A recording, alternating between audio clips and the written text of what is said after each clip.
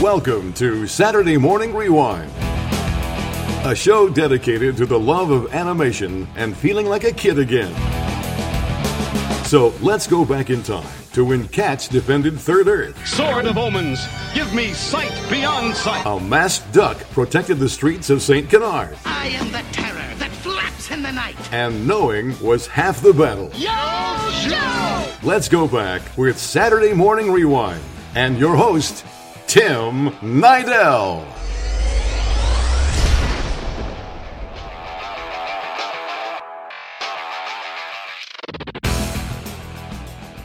Hello and welcome to Saturday Morning Rewind, the podcast that takes you back to your childhood one interview at a time.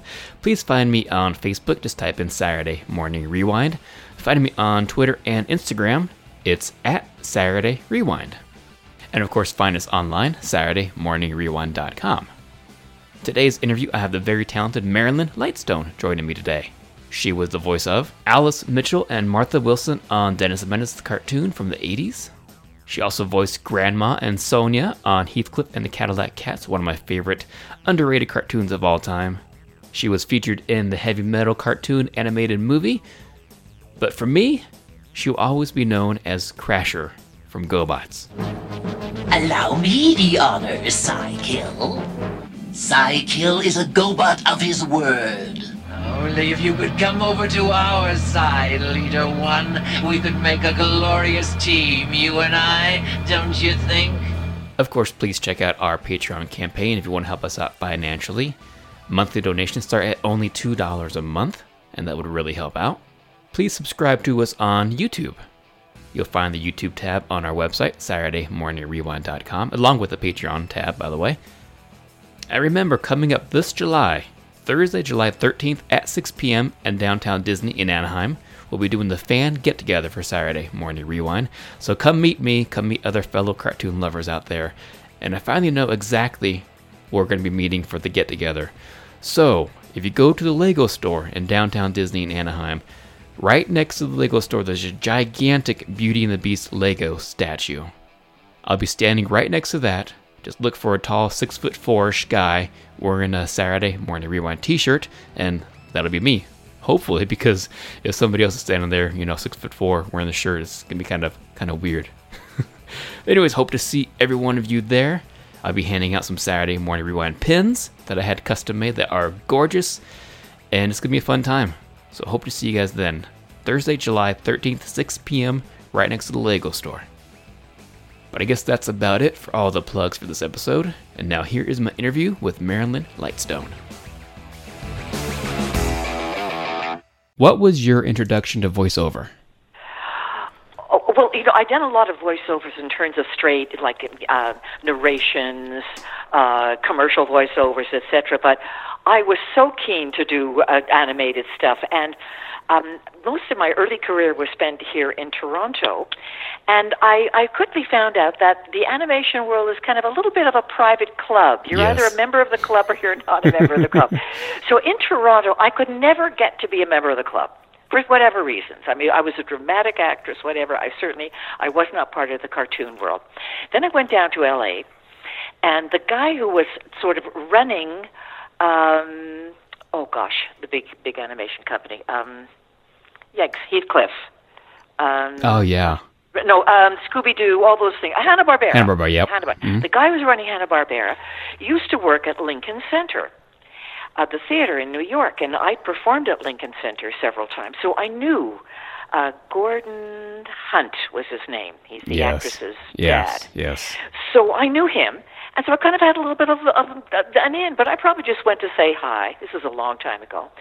And found out that Hanna-Barbera, unlike any of the other animation companies at the time, and we're talking beginning of the 80s, they did a kind of an annual or a semi-annual kind of tryout period, audition period, where your agent would set up an appointment, and you went in and they'd give you a number of figures for which you would be doing the voices, and then they would tape it, kind of an audition tape sort of thing. So I got lucky. The folks at, it was a gal named Ginny McSween, I remember, and she was doing casting for Hanna-Barbera, and she liked what she heard, and she put me to work. And it was such an eye-opener for it was such fun. I mean, and because I think doing animation is really like a training school for actors. And you just have to be prepared to work very, very quickly from, very small amount of information and come up with a performance almost on the spot. As it happened, Hanna-Barbera used to have a reading of whatever show when we were doing GoBots or any of the shows. There'd be a long, long table, and all the performers and the director would sit around the table, and we'd do a read-through. And then there'd be notes from the director, just like you do for, TV drama or a theater rehearsal. But when I went to do Heathcliff the Cat and Dennis the Menace and those things for Deke Animation, we were such a tight-knit little group, and we knew each other so well and trusted each other that we wouldn't even rehearse. Wow. We would just kind of record right off the top and, just look at it, kind of read it to yourself, whatever, then just come in just right off the top. And it was such a thrill, really, to be able to put all your acting skills to work in that particular way. And especially when you're working with people you know and you trust, they're going to pick up the ball. You need other performers who think the way you do. Exactly. And to pick it up. So it's kind of not improvisational, of course, because everything's strictly timed in animation to work out, with the image they're going to come up with. But I had a great time and worked for many years with some wonderful people, including the late Phil Hartman. Yes, he was Dennis's dad. Yeah. And played a number of them, and he was amazing.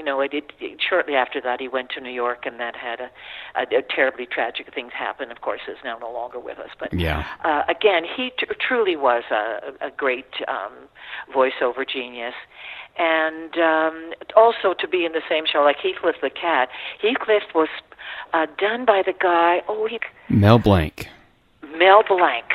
So even though he recorded on his own, he didn't come to record with all the rest of us. I guess he was just too old at that time, and they wanted to make it as easy as possible for him.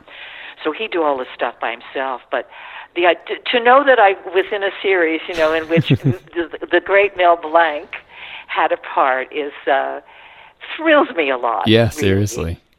And what else kind of were highlights? It all was with the acting community. I think those have started to happen during my last few years before I left LA and went to New York, was that it was just the beginning of a period where suddenly movie stars were being cast. Yeah. They wanted movie star voices for either just for commercial voiceovers, and they certainly wanted them for animated films and whatever, maybe television too, I'm not quite sure. But suddenly, it was a big change, I remember, in LA, because, am I talking too much? Do you have other questions? No, this is perfect. No, this is perfect. Keep going, please. Oh, okay. So there were people in LA, again, their names don't come readily to mind, it's been a long, but they were the preeminent voice actors for all the animated stuff in the city. And, they would just be booked. They wouldn't audition for anything. They were as known as the terrific people. And that's all that they did. They didn't do anything live. They weren't on the theater. They weren't in the movies. Their faces were never seen. But their voices, which were not cast because they sounded one way, they were cast because they could sound like anything. Whereas the actors are hired to sound like themselves. Yeah. In the movies. So suddenly, kind of a whole echelon of people in the voiceover business and the animation business, certainly, kind of changed overnight in a way which I think is so unfair. Unfair to the artists, because that was their specialty. The movie stars certainly don't need the money that they're going to get from it. They don't earn a living from that.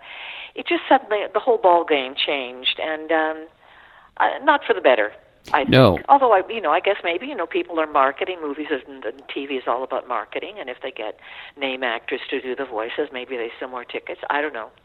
But it was kind of the end of an era for me. Anyway, eventually, I came back to Toronto, where my basic home really is. And again, couldn't get arrested in the voice department. It's hysterical. Whereas some of the things that, is in, like heavy metal, for example, yes. and all the Deke stuff, this all came about because these were companies that had arrangements with Canada and France in one case for Deke. And Heavy Metal, I can't remember, was a Canadian producer. So they look for people in L.A., as well as Toronto and Vancouver, Canadians who will work under a Canadian contract, because that's the way they can afford to, to kind of bankroll it. Okay. So that's how Heavy Metal was. I remember going to an LA studio to record that. It was such fun. I loved being able to, do voices for characters that I would never be cast in, kind of in a play or in a movie or a TV show.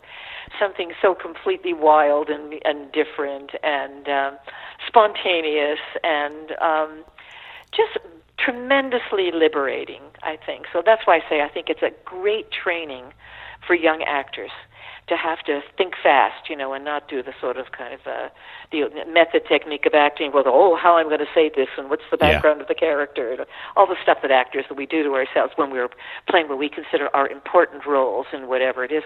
But in cartoons, there's no time for that. So you just let yourself go and wing it, and it gives you a freedom to do things that you'd never come up with otherwise, if you had to think about it. And such fun. And certainly in terms of, the American stuff, it continues to amaze me that 35 years later, I get residual checks from SAG, for Inspector Gadget or Donald Duck or some whatever. It's extraordinary. I mean, the postage costs $3.25, and the check is for $1.24 or 64 cents. But still, it's such fun. It's such fun. Yeah. And a reminder of other days, other times. Let's talk about GoBots then. A show that I still love today. I've been watching it a lot recently. That's what made me want to reach out to you, was because my daughter, who's 4 years old, it's now become her favorite cartoon of all time. Isn't that interesting? Because we were in such a battle, as a time with Transformers, and Transformers won out, which could have made us all very rich, actually, if we'd been with Transformers. Yeah, seriously. But again, that was wonderful, too. And again, we did the thing, kind of sitting around. Gordon Hunt was the director. And we'd sit around the big table and, go through the script, and there'd be notes, and a lot of, again, heavy-duty L.A. voice people that I was talking about earlier, the ones who made their living and were very good at what they do and much in demand, were in that cast. And for me, it was just terrific because I got to be crazy and, maniacal, which is not the way I'm usually casted. It's funny. It's funny because the very first time you see Crasher on the screen, you just hear her crazy laugh. That's the first thing you hear. I know. Well, I had very young lungs in those days, so I couldn't manage. But I remember it was kind of it was physically demanding to be that horrible and awful and mean and vicious. But, But it was great fun, and mostly, in a kind of thing like that, it's almost familial in the way these things happen. Everybody there in the cast and the team feels confident of what they do.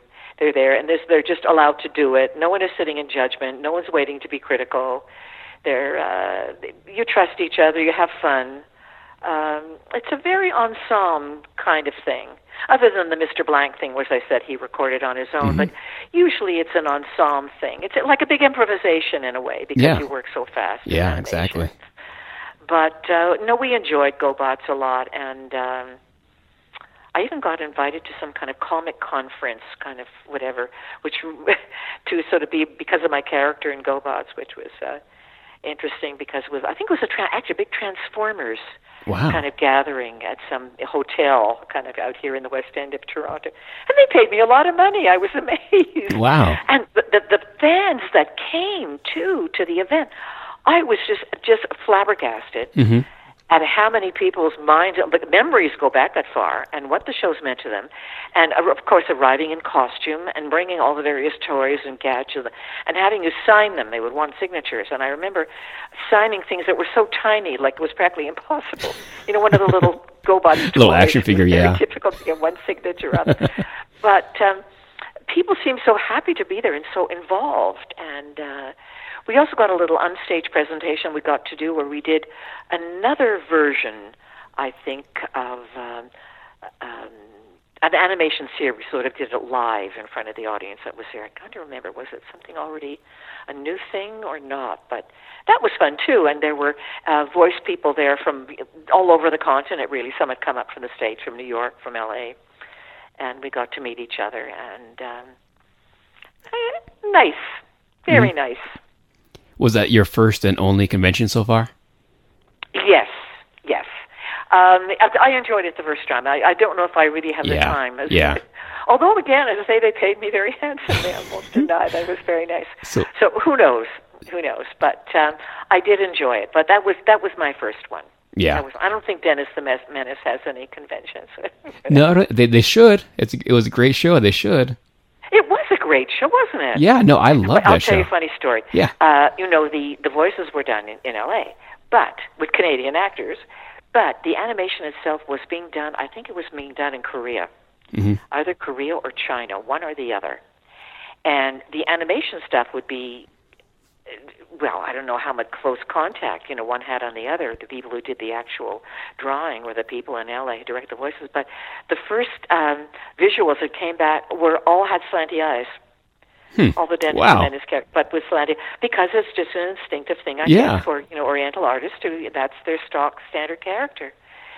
So the cartoon world, I think, is pretty conservative, in the things like Dennis the Menace and whatnot. So it got back, and they worked on it again, and it came back, and it was changed. But it was kind of interesting that that's what happened at the beginning. Yeah, no, that's really cool. That's a really cool fun fact. Yeah. It's nice to think that things have a life, the stuff, that it doesn't fade away. And I'm often amazed, really, when I get emails from people who either seen a cartoon or whatever and remembered how they put the two together. I don't know, but nice having those connections. I keep using that word nice. I don't usually use it a lot. It's supposed to be our Canadian word, but anyway, here I am using it a lot to you.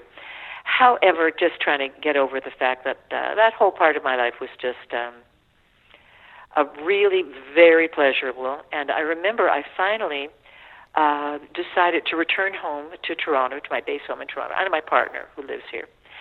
And because I was very successful in that world, but I thought I didn't come to Los Angeles to be in cartoons, to do cartoon voices. That's not enough of a reason for me to wait from my family and my oldest friends and family, especially family and my partner. So I decided to leave, but it was a bit of a sacrifice because it was good. It was a good life. But I see you're definitely keeping busy. I went to your website, and you are an author, a painter, radio host, actress in films, TV animation, and theater. I mean, what don't you do? Though I'm sure there are lots of things that we can try. Like I'm trying to learn how to play the piano for a zillion years, and I just can't seem to get past a certain point. But in all those things I don't do simultaneously. I kind of live my life in certain periods. Okay, that makes sense. For example, I closed my studio about 4 years ago and gave all my inventory to one of the hospitals here in Toronto, St. Joseph's Hospital. And let's see, photography too is kind of at the moment I'm doing my radio hosting stuff, my radio show and voicing, and I also do all the promos for Vision TV. So that kind of is part of the slot. And developing a show for TV based on the old hit parade songs. But don't know where that'll go. So I kind of usually have I'd like to write another book. But at the moment, the kind of the visual art thing is very much in the background. Although I miss it, I might just, do a few easy things this summer outside, work outside. But no, those are the things I did when I was a kid. I like to do all those things, and I've sort of been able to do them as an adult. And always loved radio. That's why the animation thing, is so. Yeah, it just makes sense. And still love doing. You can get my radio show in Vancouver. It's on you can either get our app. We've got an app that you can listen anywhere, or go to the website. And I think it's time related. So in Vancouver, I'm on 8 to 10.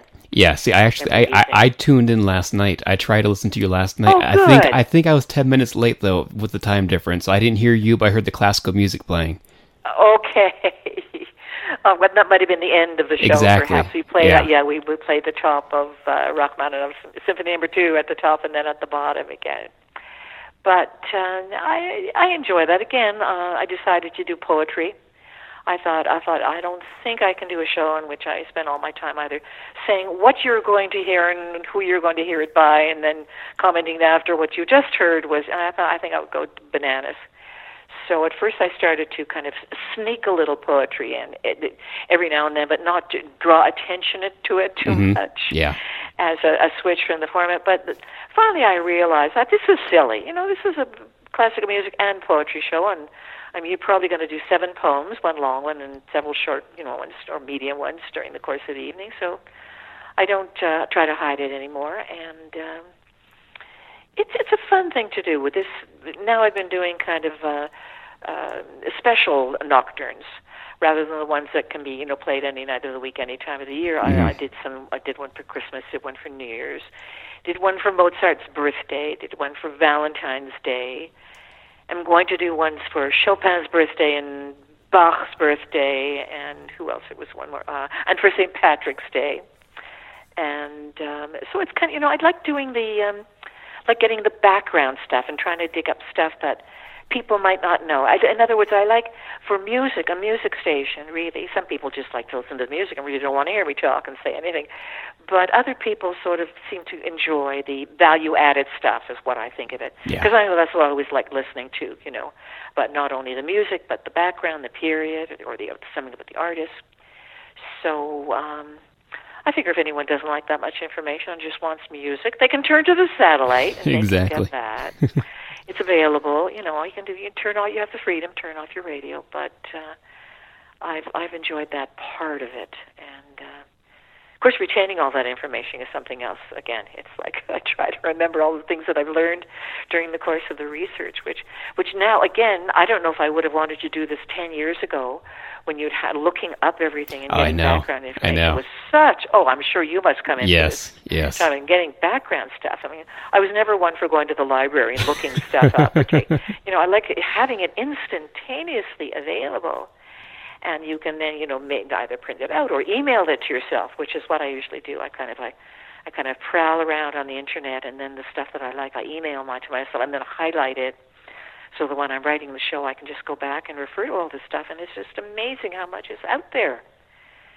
Because it would be expensive and time-consuming to do all this otherwise. And anyway, I like having having a radio presence. It was always, I grew up on radio, and Canada didn't get TV until I was about, I think in 1952 or something. I was 11 or 12 years old when TV came to Canada. So I grew up on the radio and on voices, and voices have always been very meaningful. I'd like actually to speak about the voice and the power of the voice, and the fact that I have done on a couple of occasions. Every now and then I keep thinking I would like to give lessons to female politicians, and especially women who are out there in the world, and teach them how to use their voice, to give them authority, yes. Not to sound like 10-year-olds. Exactly. Yeah, we definitely need that these days. Sometimes I'm listening, I cringe. I hear the news, and it's a cabinet minister talking, or it's a doctor talking. It's someone in authority, and I thought they sound like they're 10. Why should I listen to them? Yeah, it's going downhill when it comes to that kind of stuff. I know I kind of a bit of it's one of my things. So forgive me for going off. No, it's perfectly fine. I can totally understand. Well, I think when we leave our houses, again, perhaps women more than men, everyone thinks about what they're wearing. How do I look? Is my hair combed? Are my hands clean? Are my fingernails clean? No one ever thinks about what they sound like. And I think when someone new comes into your life, or you go into someone else's life, or a group, or a company or whatnot, that you're part of what you sound like is part of the whole parcel. So it's kind of like being cast in a cartoon. Your voice is cast for that character, and if you look like that character, fine. But if you want to be looked at as a character of authority and as someone important and someone intelligent, sound like it. Sound mature. Sound as if you can be trusted. Anyway, I'm going on. No, that's a great analogy. Sorry to keep you, Tim. No, it's perfectly fine. My 4-year-old daughter would be very upset if I didn't tell you that she says hi. Oh, how great! What does she watch? GoBots. Oh, GoBots. Yep, it's her favorite. Is she a fan of Green Gables or something? Nope. It's her favorite cartoon now, and I'm not lying when I say that Cy Kill and Crasher are her 2 favorite characters. Well, tell her that I'm really not that mean and horrible, okay? Okay, I definitely will. I definitely will. And maybe you shouldn't. I don't know. Maybe let her down. The funny thing is, she actually wants me to do a GoBots birthday party for her in May.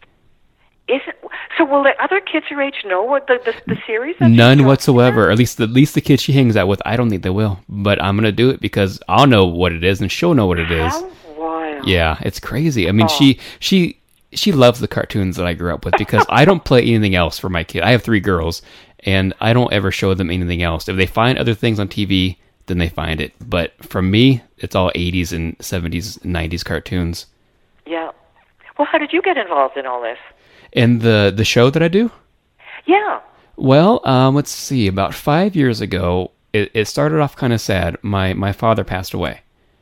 And we were pretty much like really close best friends growing up and even throughout my 20s and early 30s.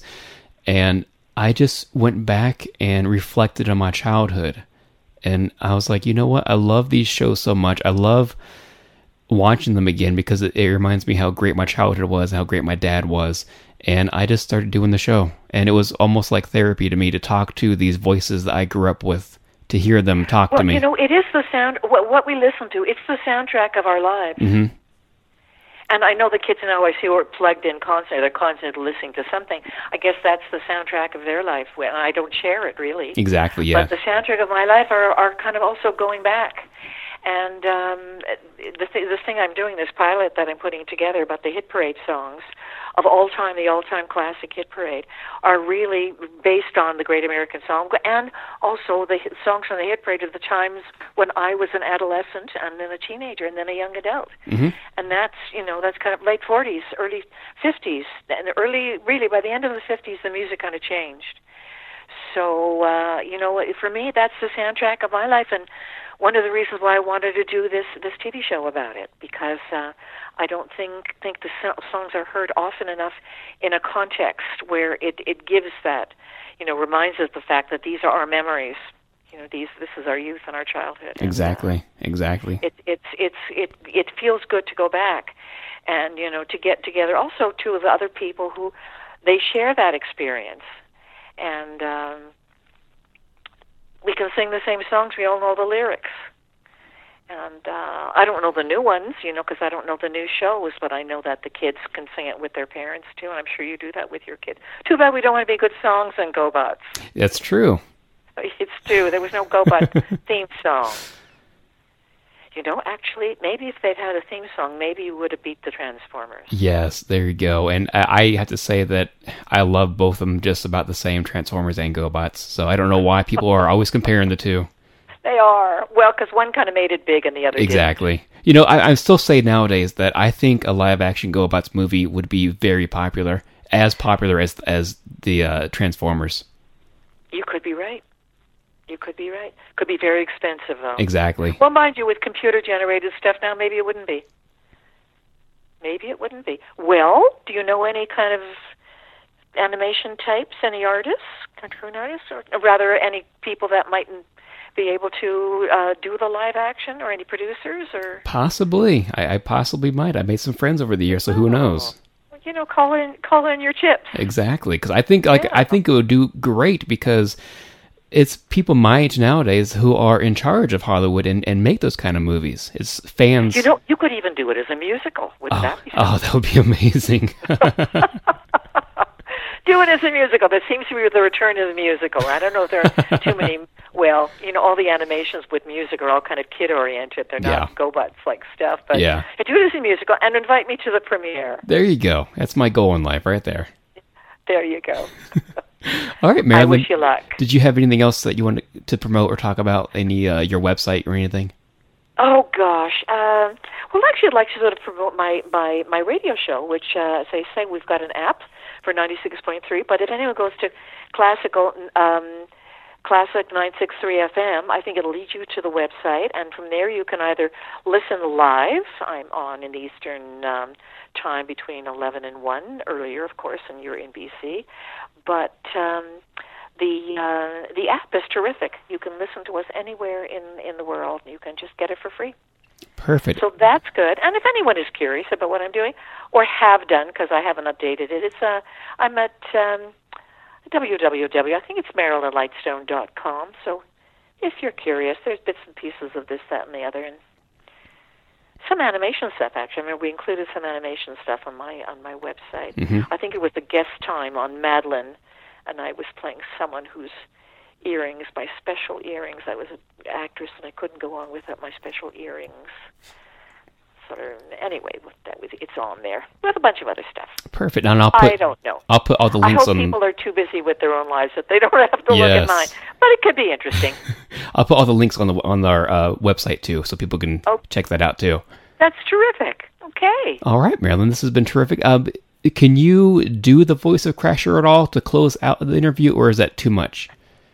Well, I don't remember the speaking voice, but probably would have been something very hard. I don't know. I don't remember how deep it was. And the laugh is really...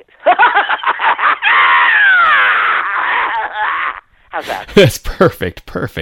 Okay. All right, Marilyn, thank you so much for your time.